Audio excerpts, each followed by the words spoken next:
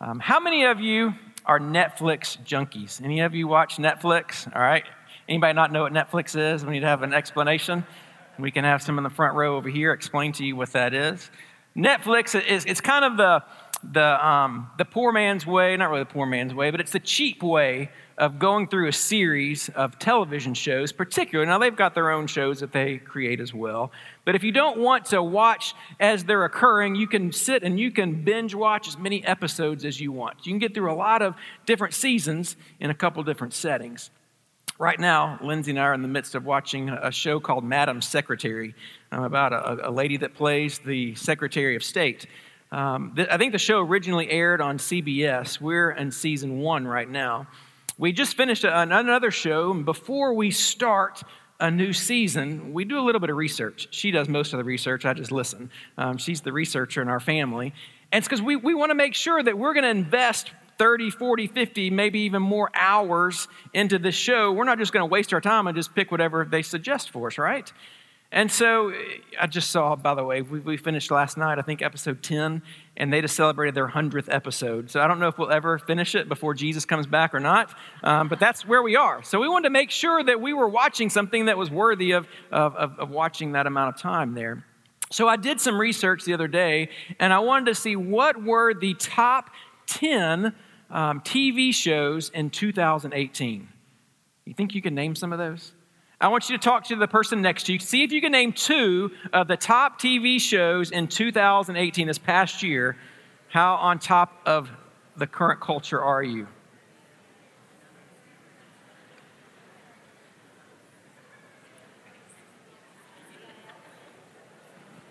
All right, let's see how well you did. I'm going to go ahead and warn you. 4 of the top 12 were actually NFL shows that were on CBS or NBC. I took all those out. So if you said it, you don't get credit. That's not a TV show, all right? I'm talking about a series that's on. Let's see if you got them. Here we go. Number 10, The Voice. Anybody watch The Voice here?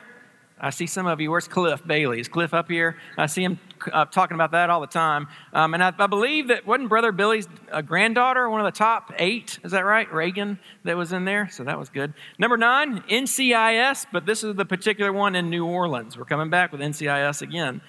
Number 8, Blue Bloods. Anybody watch Blue Bloods? Is that a show about Kentucky basketball fans or something? It's kind of what I thought when I saw that. That was number 8. Number 7, Bull. Don't know what else. That's all I know. Number 6, The Good Doctor. Where's Pat Thornton? Is Pat in here? Pat, I know you like that show as well. Does my wife. She loves that show as well, The Good Doctor. Number 5, Young Sheldon. Isn't that from Big Bang Theory? Is that? I've never seen that show. It's number 5. Number 4 is NCIS. So that gets number, 9 and number 4. Number 3, This Is Us. Anybody still watch that show? We watched it, and Lindsay said, it's too depressing. We cry after every episode. She cries. I don't cry, right? I'm a man. Why are we going to keep watching this show? That was number 3.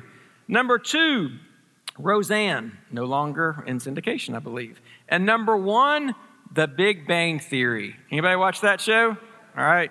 You must be a pagan if you watch it, right? It's got to be about evolution. Just kidding. It's not about, I guess. I've never seen that show. So as I was looking at the top 10 shows in 2018, I began to wonder, what is the top read book of the Bible? What do you think it is? What's the most read book of the Bible? Psalms is the right answer, if you guessed that. But the second answer is the book of John. So if you guessed John, that's correct. That's where we're going to be if you want to go and open your Bibles to the book of John in just a few moments. But why is the book of John so popular among Christians? The book of John is usually where pastors or evangelists will direct someone that's new in the faith to say, hey, the book of John's a good place to start if you want to know who Jesus is and what his message was when he was here on earth. But before we jump into the book of John, I want to give a little bit of background information, not only about John, but also the 4 books of our New Testament that make up the gospel. So we have Matthew, Mark, Luke, and John. By the way, I think it's always important before we as a corporate body or you as an individual jump into a particular book of the Bible that you do some background, that you understand the audience and the purpose. And we're going to show a little bit of that But as you know, each of the four Gospels, again, Matthew, Mark, Luke, and John, they tell the same story of Jesus.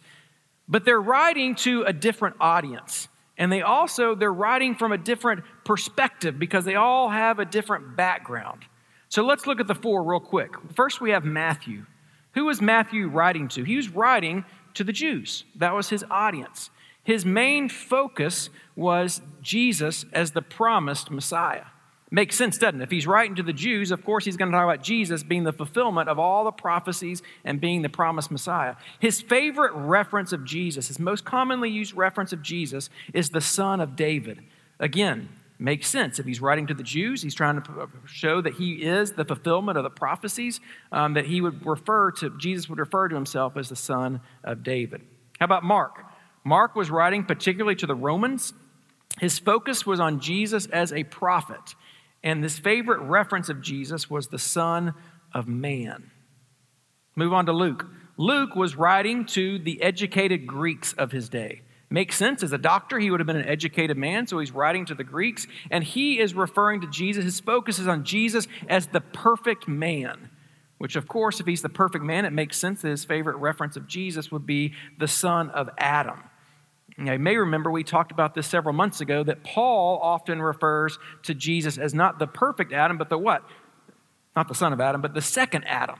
Okay, so he's the fulfillment of all that where Adam failed, Jesus fulfilled.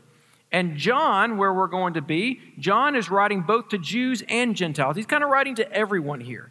And his focus is that Jesus is fully God and fully man at the same time. That he's both. He's fully God and fully man, and his favorite reference of Jesus is going to be the Son of God. So, what a gift we have that we have these four Gospels. That when you take Matthew, Mark, Luke, and John and you put them together and you read them in context, we have a full and complete picture of who Jesus is and his love that he has for us.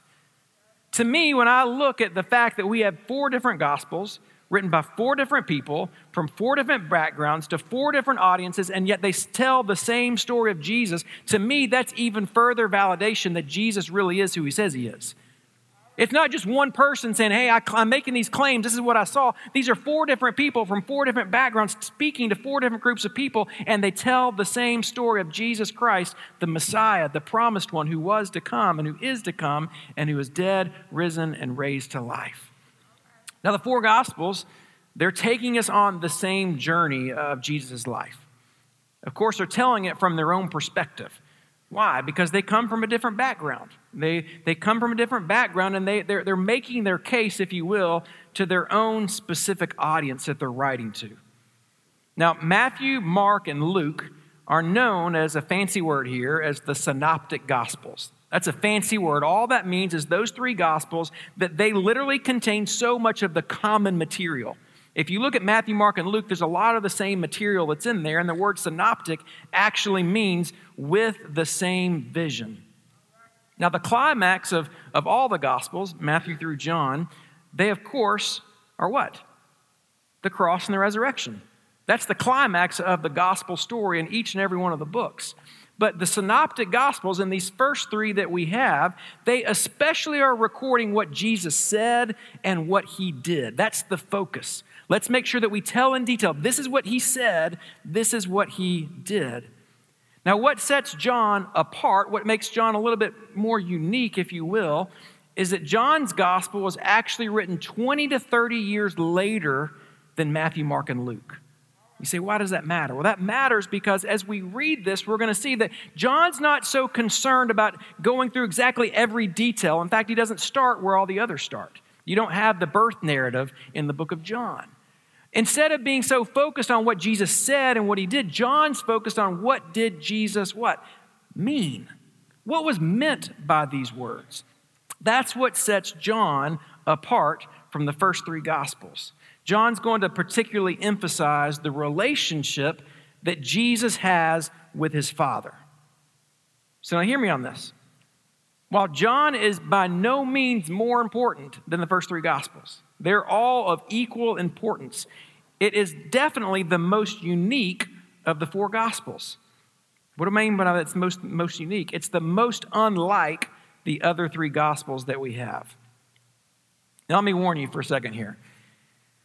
We're going to be in the book of John for a long time. You say, how long? Through the rest of this year, we're going to be in the book of John. You say, oh my word, why is it going to take you so long to get through this book? There is so much in the book of John for us to get through to understand that we don't want to just pass through this and miss the importance of what Jesus is talking about. I believe that if we do nothing else this year, during this 30 minutes of worship on Sunday mornings that I get to have, other than help us understand what is in the book of John and appreciate the book of John, I truly believe this will be one of our most beneficial teaching years of ministry that we've had. That's just my personal opinion. Now, if you've been with us for the past 4.5 years, you know that there's one particular style of teaching that I prefer, that I like to do. One particular style, and that's to take a particular text or a group of texts and to teach through that text, particularly to take a book of the Bible and just walk through that book to make sure that we understand it in context and then we can apply it to our lives. There's a big fancy word that's called expository preaching. That's kind of what I was taught. That's what I like to do. And you say, well, what's expository preaching? Well, expository preaching, according to Al Mohler, who's the president of the Southern Baptist Seminary in Louisville, he defines it this way. Expository preaching is that mode of Christian preaching that takes as its, here it is, central purpose the presentation and application of the text of the Bible. All other issues, all other concerns are subordinated to here it is, the central task of presenting the biblical text. Let me water that down for you. In expository preaching, we preach the Bible and the Bible alone. Not preaching our opinions, not preaching our thoughts, not our desires, not taking different topics and saying, oh, this is a hot button issue, let's take that topic. Not looking at what the world is going through, not looking at political opinions, not even preaching denominational doctrine. It's saying that this is our main source of Scripture, and we are going to look at Scripture and Scripture alone because this stands alone, and this is all that we need to live by. Now, that doesn't mean that we can't preach a topic every now and then. Of course we can. It doesn't mean that we can't have illustrations or that we don't want to look at what other people say or commentaries. It just means that we are going to make the Bible the main source of what we are going to study and how we're going to study it. Two important reminders before we jump into John here. I think it's important that we know this before we start studying the book of John, but I hope that this will help you as well in your own personal Bible study as you are studying God's Word, hopefully on a daily or regular basis. The first reminder is that the Bible is holy. You say, well, duh, we knew that already. And it's an important reminder that we understand this book, that we have the privilege, that many don't have the privilege of having this book written in their language, that this is the ultimate authority, the Word of God, that as we hold the Bible in our hands or on your phones, whatever it might be, the Bible reflects God's heart. The Bible reflects God's mind. The Bible reflects God's will for the world and also for our own lives. My prayer is that as a church family and that as individuals, we never treat this Bible flippantly. May we never put this on the same plane of any other text or say, oh, that's equal to something else. This word stands alone. The Bible is holy. Not only is it holy, the second reminder that I hope that we always keep is that we need to understand the Bible in context first, then seek to apply it to our lives. Been with us for a while, you know I harp on that a lot. We've got to make sure we understand what was the author saying in that context, in that time, because if we don't understand it in the proper context, then we will misinterpret it. And if we misinterpret what the Bible is saying, then we do what? We don't apply it to our lives correctly. We can make the Bible say whatever we want it to say. You can go on Twitter today, and there are lots of preachers that can make the Bible fit whatever they want it to say. Whatever their political opinion is, whatever the hot button topic is, you can find a verse of Scripture, and you can twist it and say it and mean it for what you want it to say if you take it out of context. That's why I encourage you, whenever you're studying the Bible on your own, to use a study Bible. Use a study Bible that has notes in it. And this is, I'm going back to a message I preached several years ago where I said, this is how I study God's Word. Before I start a book of the Bible, the first thing I do is I'm going to take that study Bible and I'm going to look at the first page where the author, where it gives me information about the author. It tells me about the background. It tells me about the author, who he's writing to, what the purpose is, what are the key verses, what are the principles, the themes in there. But then also, there's some important notes that should be at the bottom of that study Bible that help you understand what's going on there. So my encouragement is, if you're taking a chapter, if you're reading through the New Testament with us, then I would read the chapter, then I would read all the notes, then read the chapter again. That helps us keep the Bible in context and understand what's going on in Scripture. But why do I feel that it's not only beneficial, but it's essential that we as a church family teach God's Word in this expository manner? Well, Paul, he urged Timothy. Remember, he called Timothy as what? His son in the faith. He said, Timothy, here is your task as a preacher. It's very simple. Your task involves 3 words. You find it in 2 Timothy chapter 4, verse 2. Timothy, your job is to preach the word. That's your job. Preach the word. Earlier, Paul had assured the Corinthians that as he's coming, he's trying to tell the Corinthians, look, I and all of my friends who are coming, they're not like other people who have come behind me. He defines those people who have come behind him like so many peddlers of God's word. I like the way the New Living Translation translates this verse. It says, you see, we are not like the many hucksters. Isn't that a fun word to say? Not like many of the hucksters who preach for personal profit. We preach the word of God with sincerity and with Christ's authority. Why? Knowing, this is a high authority, that God is watching us. In other words, Paul says that whenever I handle God's word, whenever I'm teaching God's word, I pray that I do it in 2 ways. I pray that I do it with purity, and I pray that I do it with honesty. Not putting in my thoughts or my opinions, but may I teach the word purely, and may I do it in all honesty and sincerity. Later, he tells Timothy in 2 Timothy chapter 2, verse 15, to do your best to present yourself to God as one approved, a worker who has no need to be ashamed, rightly handling the word of truth. That word there, to handle, it infers that Timothy was to drive a straight path through the word of God, that he wasn't to deviate to the left or to the right. In other words, Timothy, preach the word. Don't add anything else to it. Preach what it says. Later, Paul tells Timothy, here's the overarching theme of the Bible.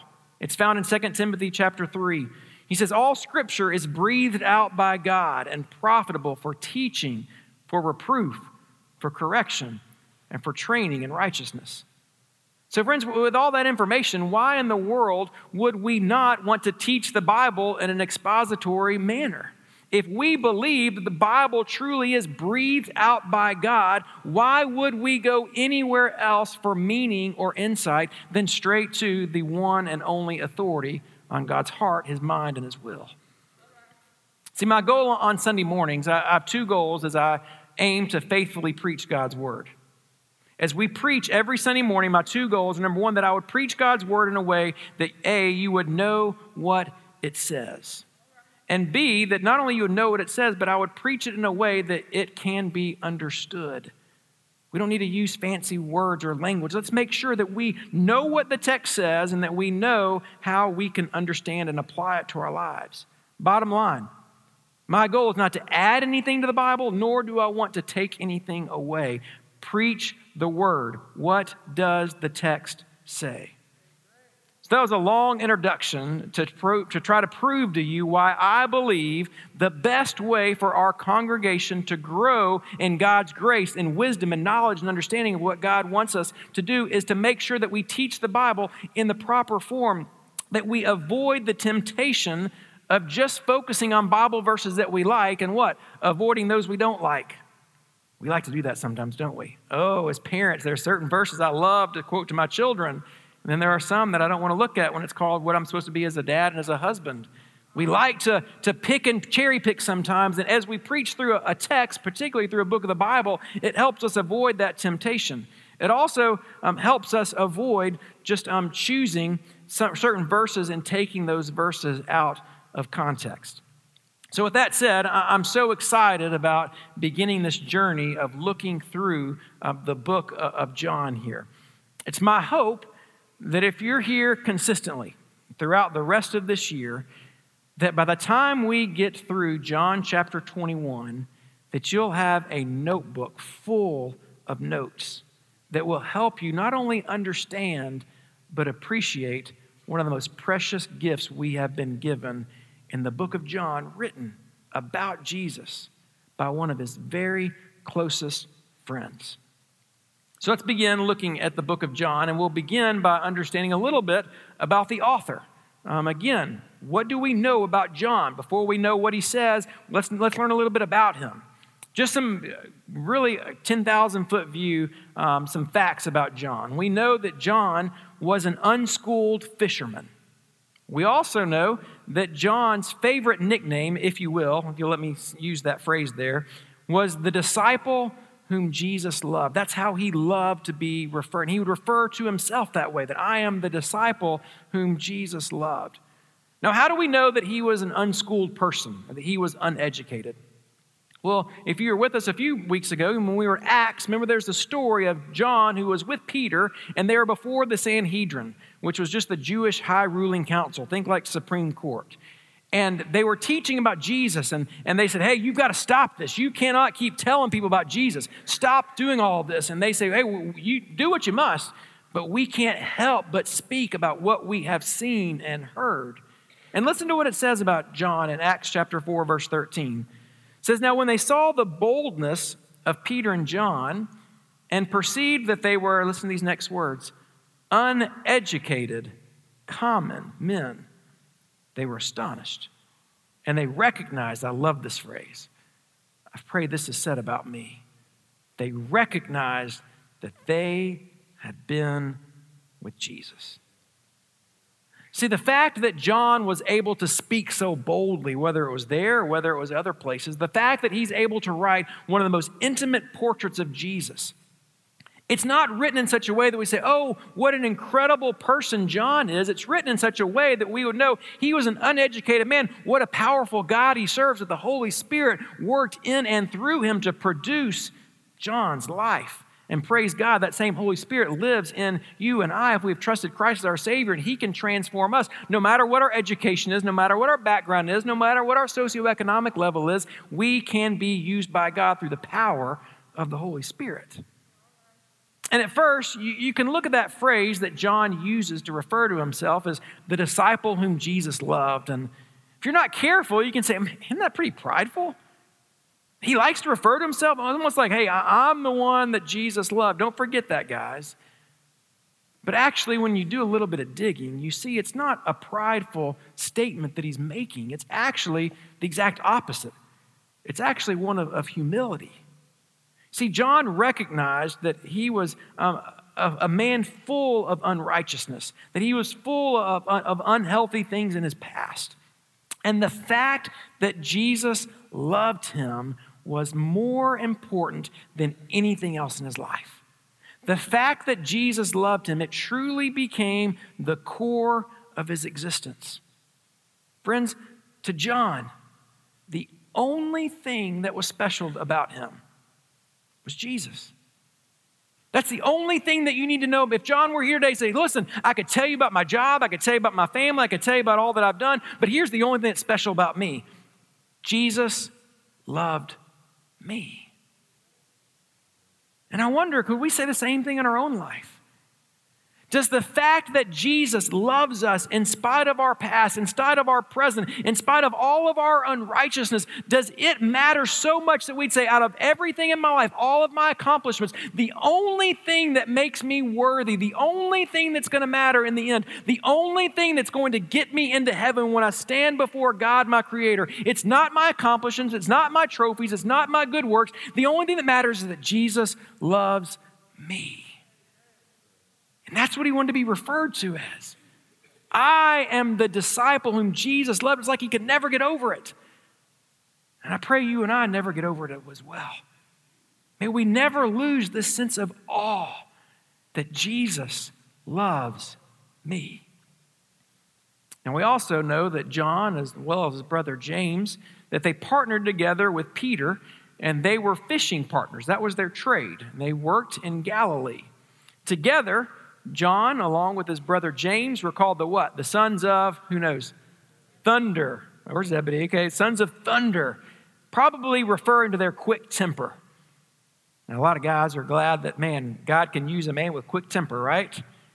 Isn't it incredible to think that God willingly chose, before the creation of the world, he chose that John, who he knew had a quick temper, that he would use him, that he would transform his life, and he would write an extensive work about God's love. Friends, if John's life is not a testimony of how God can use anyone, I don't know what is. The fact that John was known as part of the sons of thunder and his temper, and yet God uses him to write this gospel, that should give all of us hope that God does want to and will use you and me no matter what our tendencies are. What we know is that because of his own transformation that occurred in John's life, we see that I think this is why John focuses so much on the transformation of other people in his gospel. Think about the people that he mentions, that he tells the stories of, and each of them have a story of transformation. It begins, you look at Nicodemus in chapter 3. Look at the transformation in his life. Then you have the Samaritan woman, the blind man, Lazarus, Peter. It's a story of transformation. I think he's talking about this. He emphasizes this because he saw it happen in his own life. Now, when does John begin following Jesus? John begins following Jesus as he's introduced to John the Baptist, who proclaims that here is Jesus, the Lamb of God, who comes and takes away the sins of the world. And at that point, John becomes a follower, a disciple of Jesus. And as we read through the Gospels, we see that Peter and James and John, they actually become Jesus' closest friends.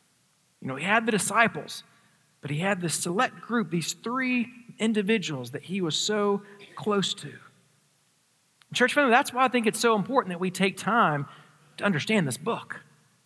I think it's worthy of our time to slow down and to read and to understand what is it that John was writing about Jesus. See, whenever you read a biography, usually one of your first questions is, well, how did that person know who they're writing about, right? You don't want to just, well, I never met him, never talked to him, never. No. Usually, the more accurate is the closer that person was to who they're writing about. So the fact that John, I believe, was Jesus' closest friend means that we need to know about it. You say, Blake, why are you saying he was probably his closest friend? Well, who is it that Jesus asked to take care of his mother when he was on the cross? John. I think that Jesus had this personal walk with John. Now, finally, we also know that John is not the book of John is not the only book that he authored in the Bible. He had 4 other books. He had 1st, 2nd, 3rd John, and he also wrote Revelation towards the latter part of his life as he was exiled on the island of Patmos. All 5 of these books, the goal of all of these books is to point to Jesus as the one and only Messiah, the one and only Savior, the only hope for the world. And also, his books serve as a reassurance that we have the final victory for those who are in Christ. So what was John's overarching goal? What's he trying to convey in the book here? He's trying to convey more than just a biography. It's more than just telling the events of here's what happened and let me give you a timeline. We know that from the very last verse in the entire book of John, where it says this. It says, now there are also many other things that Jesus did. Were every one of them to be written, I suppose the world itself could not contain the books that would be written. Isn't that unbelievable? In 33 years. He said, if I were to write everything that I saw happen, everything that Jesus did, I couldn't even contain all the books. That gives us hope for those that think you're going to be bored in heaven. No. Can't wait to hear. So John says, my purpose is not writing a biography. My purpose in writing this isn't just to tell you stories and facts and figures about Jesus. No, his purpose is clearly stated in John chapter 20, verse 31. Here it is. Here's his purpose. But these are written so that you may believe. Believe what? That Jesus is the Christ, the Son of God, and that by believing you may have life in his name. That's why I've entitled this series, So That You May Believe. John had one aim, one focus, and that was so that you might believe that Jesus is the Christ, the Messiah, the Son of the living God. If you're going to take the book of John and you want to divide it up into different sections, you'd see there's 5 natural different divisions that you can take the book of John. The first, we're going to be in for probably the next 4 weeks, and that's just what's called the prologue. That's verses 1 through 18. It's a brief section, but in this section, we have themes of Jesus' identity as well as themes of faith and unbelief. The second section begins in verse 19 of chapter 1 and goes all the way through the end of chapter 12, and that's Jesus' public ministry. In these chapters, Jesus reveals himself to the world. We read about John the Baptist accepting and trusting Jesus. We read about others who trust Jesus and some who reject Jesus and choose not to follow him. It's also in this passage that in chapters 5 through 12 that we have the 7 powerful I am statements of Jesus. We're going to dig into each of these I am statements, and what we're going to see is that Jesus is revealing a little bit more of his identity through each and every one of these I am statements. The third section is chapters 13 through 17, and that's going to be Jesus ministering to his disciples. Jesus teaches his disciples, and he prepares them all along the way for what's to come, not only the cross and the resurrection, but also for the persecution that they will experience. All along the way while he's ministering to them, he's ministering, he's praying, and he's leading them for what's to come. The fourth section is in chapters 18 through 20. In those important chapters, we see Jesus' crucifixion and resurrection. See, the cross and the resurrection of Jesus, in that we see 3 things particularly. The first thing we see is who Jesus is. Second thing we see is what he accomplished on the cross. But third, we also see what he will do and his purpose, what he's going to continue to do even today. And then the fifth and final section is just chapter 21, and that's known as the epilogue. Now, the first 20 chapters, they present the truth about Jesus that leads to faith. And John actually goes one chapter, one section further than Matthew, Mark, and Luke. The other Gospels, they end with the resurrection. But John takes it one step further, and we're given what I call 2 snapshots of people who are following Jesus and how Jesus works in the life of those who actually place their trust in him. I hope you can tell I'm so excited about jumping into John chapter 1 in 2 weeks. Not next week, because next week we have our D Now. I'm so excited about that. But in 2 weeks, we'll jump into chapter 1, and we're going to see this incredible journey that John takes us on, and we're going to understand more about Jesus. And what's so interesting is we're going to see it through the eyes, through the perspective of one of his very closest friends. But here's what we're going to do. Before I close and before I pray, I want you to write down 3 questions. I want us to apply this to our lives because information is good. And it's important, I told you, we've got to understand it in context. But if all we do here on Sunday morning is learn information, then it's not going to transform our lives. So how do we take what we learn, we read it in context, how do we apply it to our lives? How is this going to impact our daily life? See, John said that I have written these things, why? So that you may believe that Jesus is the Christ, the Son of the living God. So I want you to ask yourself over the rest of this week these 3 questions. Number 1, do I desire knowledge that will lead to authentic life change? Do I desire knowledge or information that will lead to authentic life change? See, understanding who Jesus was, it led to a transformed life for John. It wasn't just information, it wasn't just knowledge, but what he learned about Jesus, what he experienced, it transformed his life. So what about you? Over the course of the next few months, as you learn more information, as you receive more knowledge about this book, I hope and pray that you will desire that this knowledge, that this information will lead to authentic life change.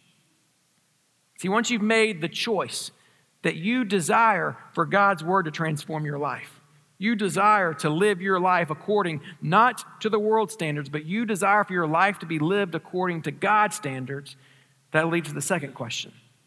The second question is, what evidence does my life produce that I believe and follow Jesus?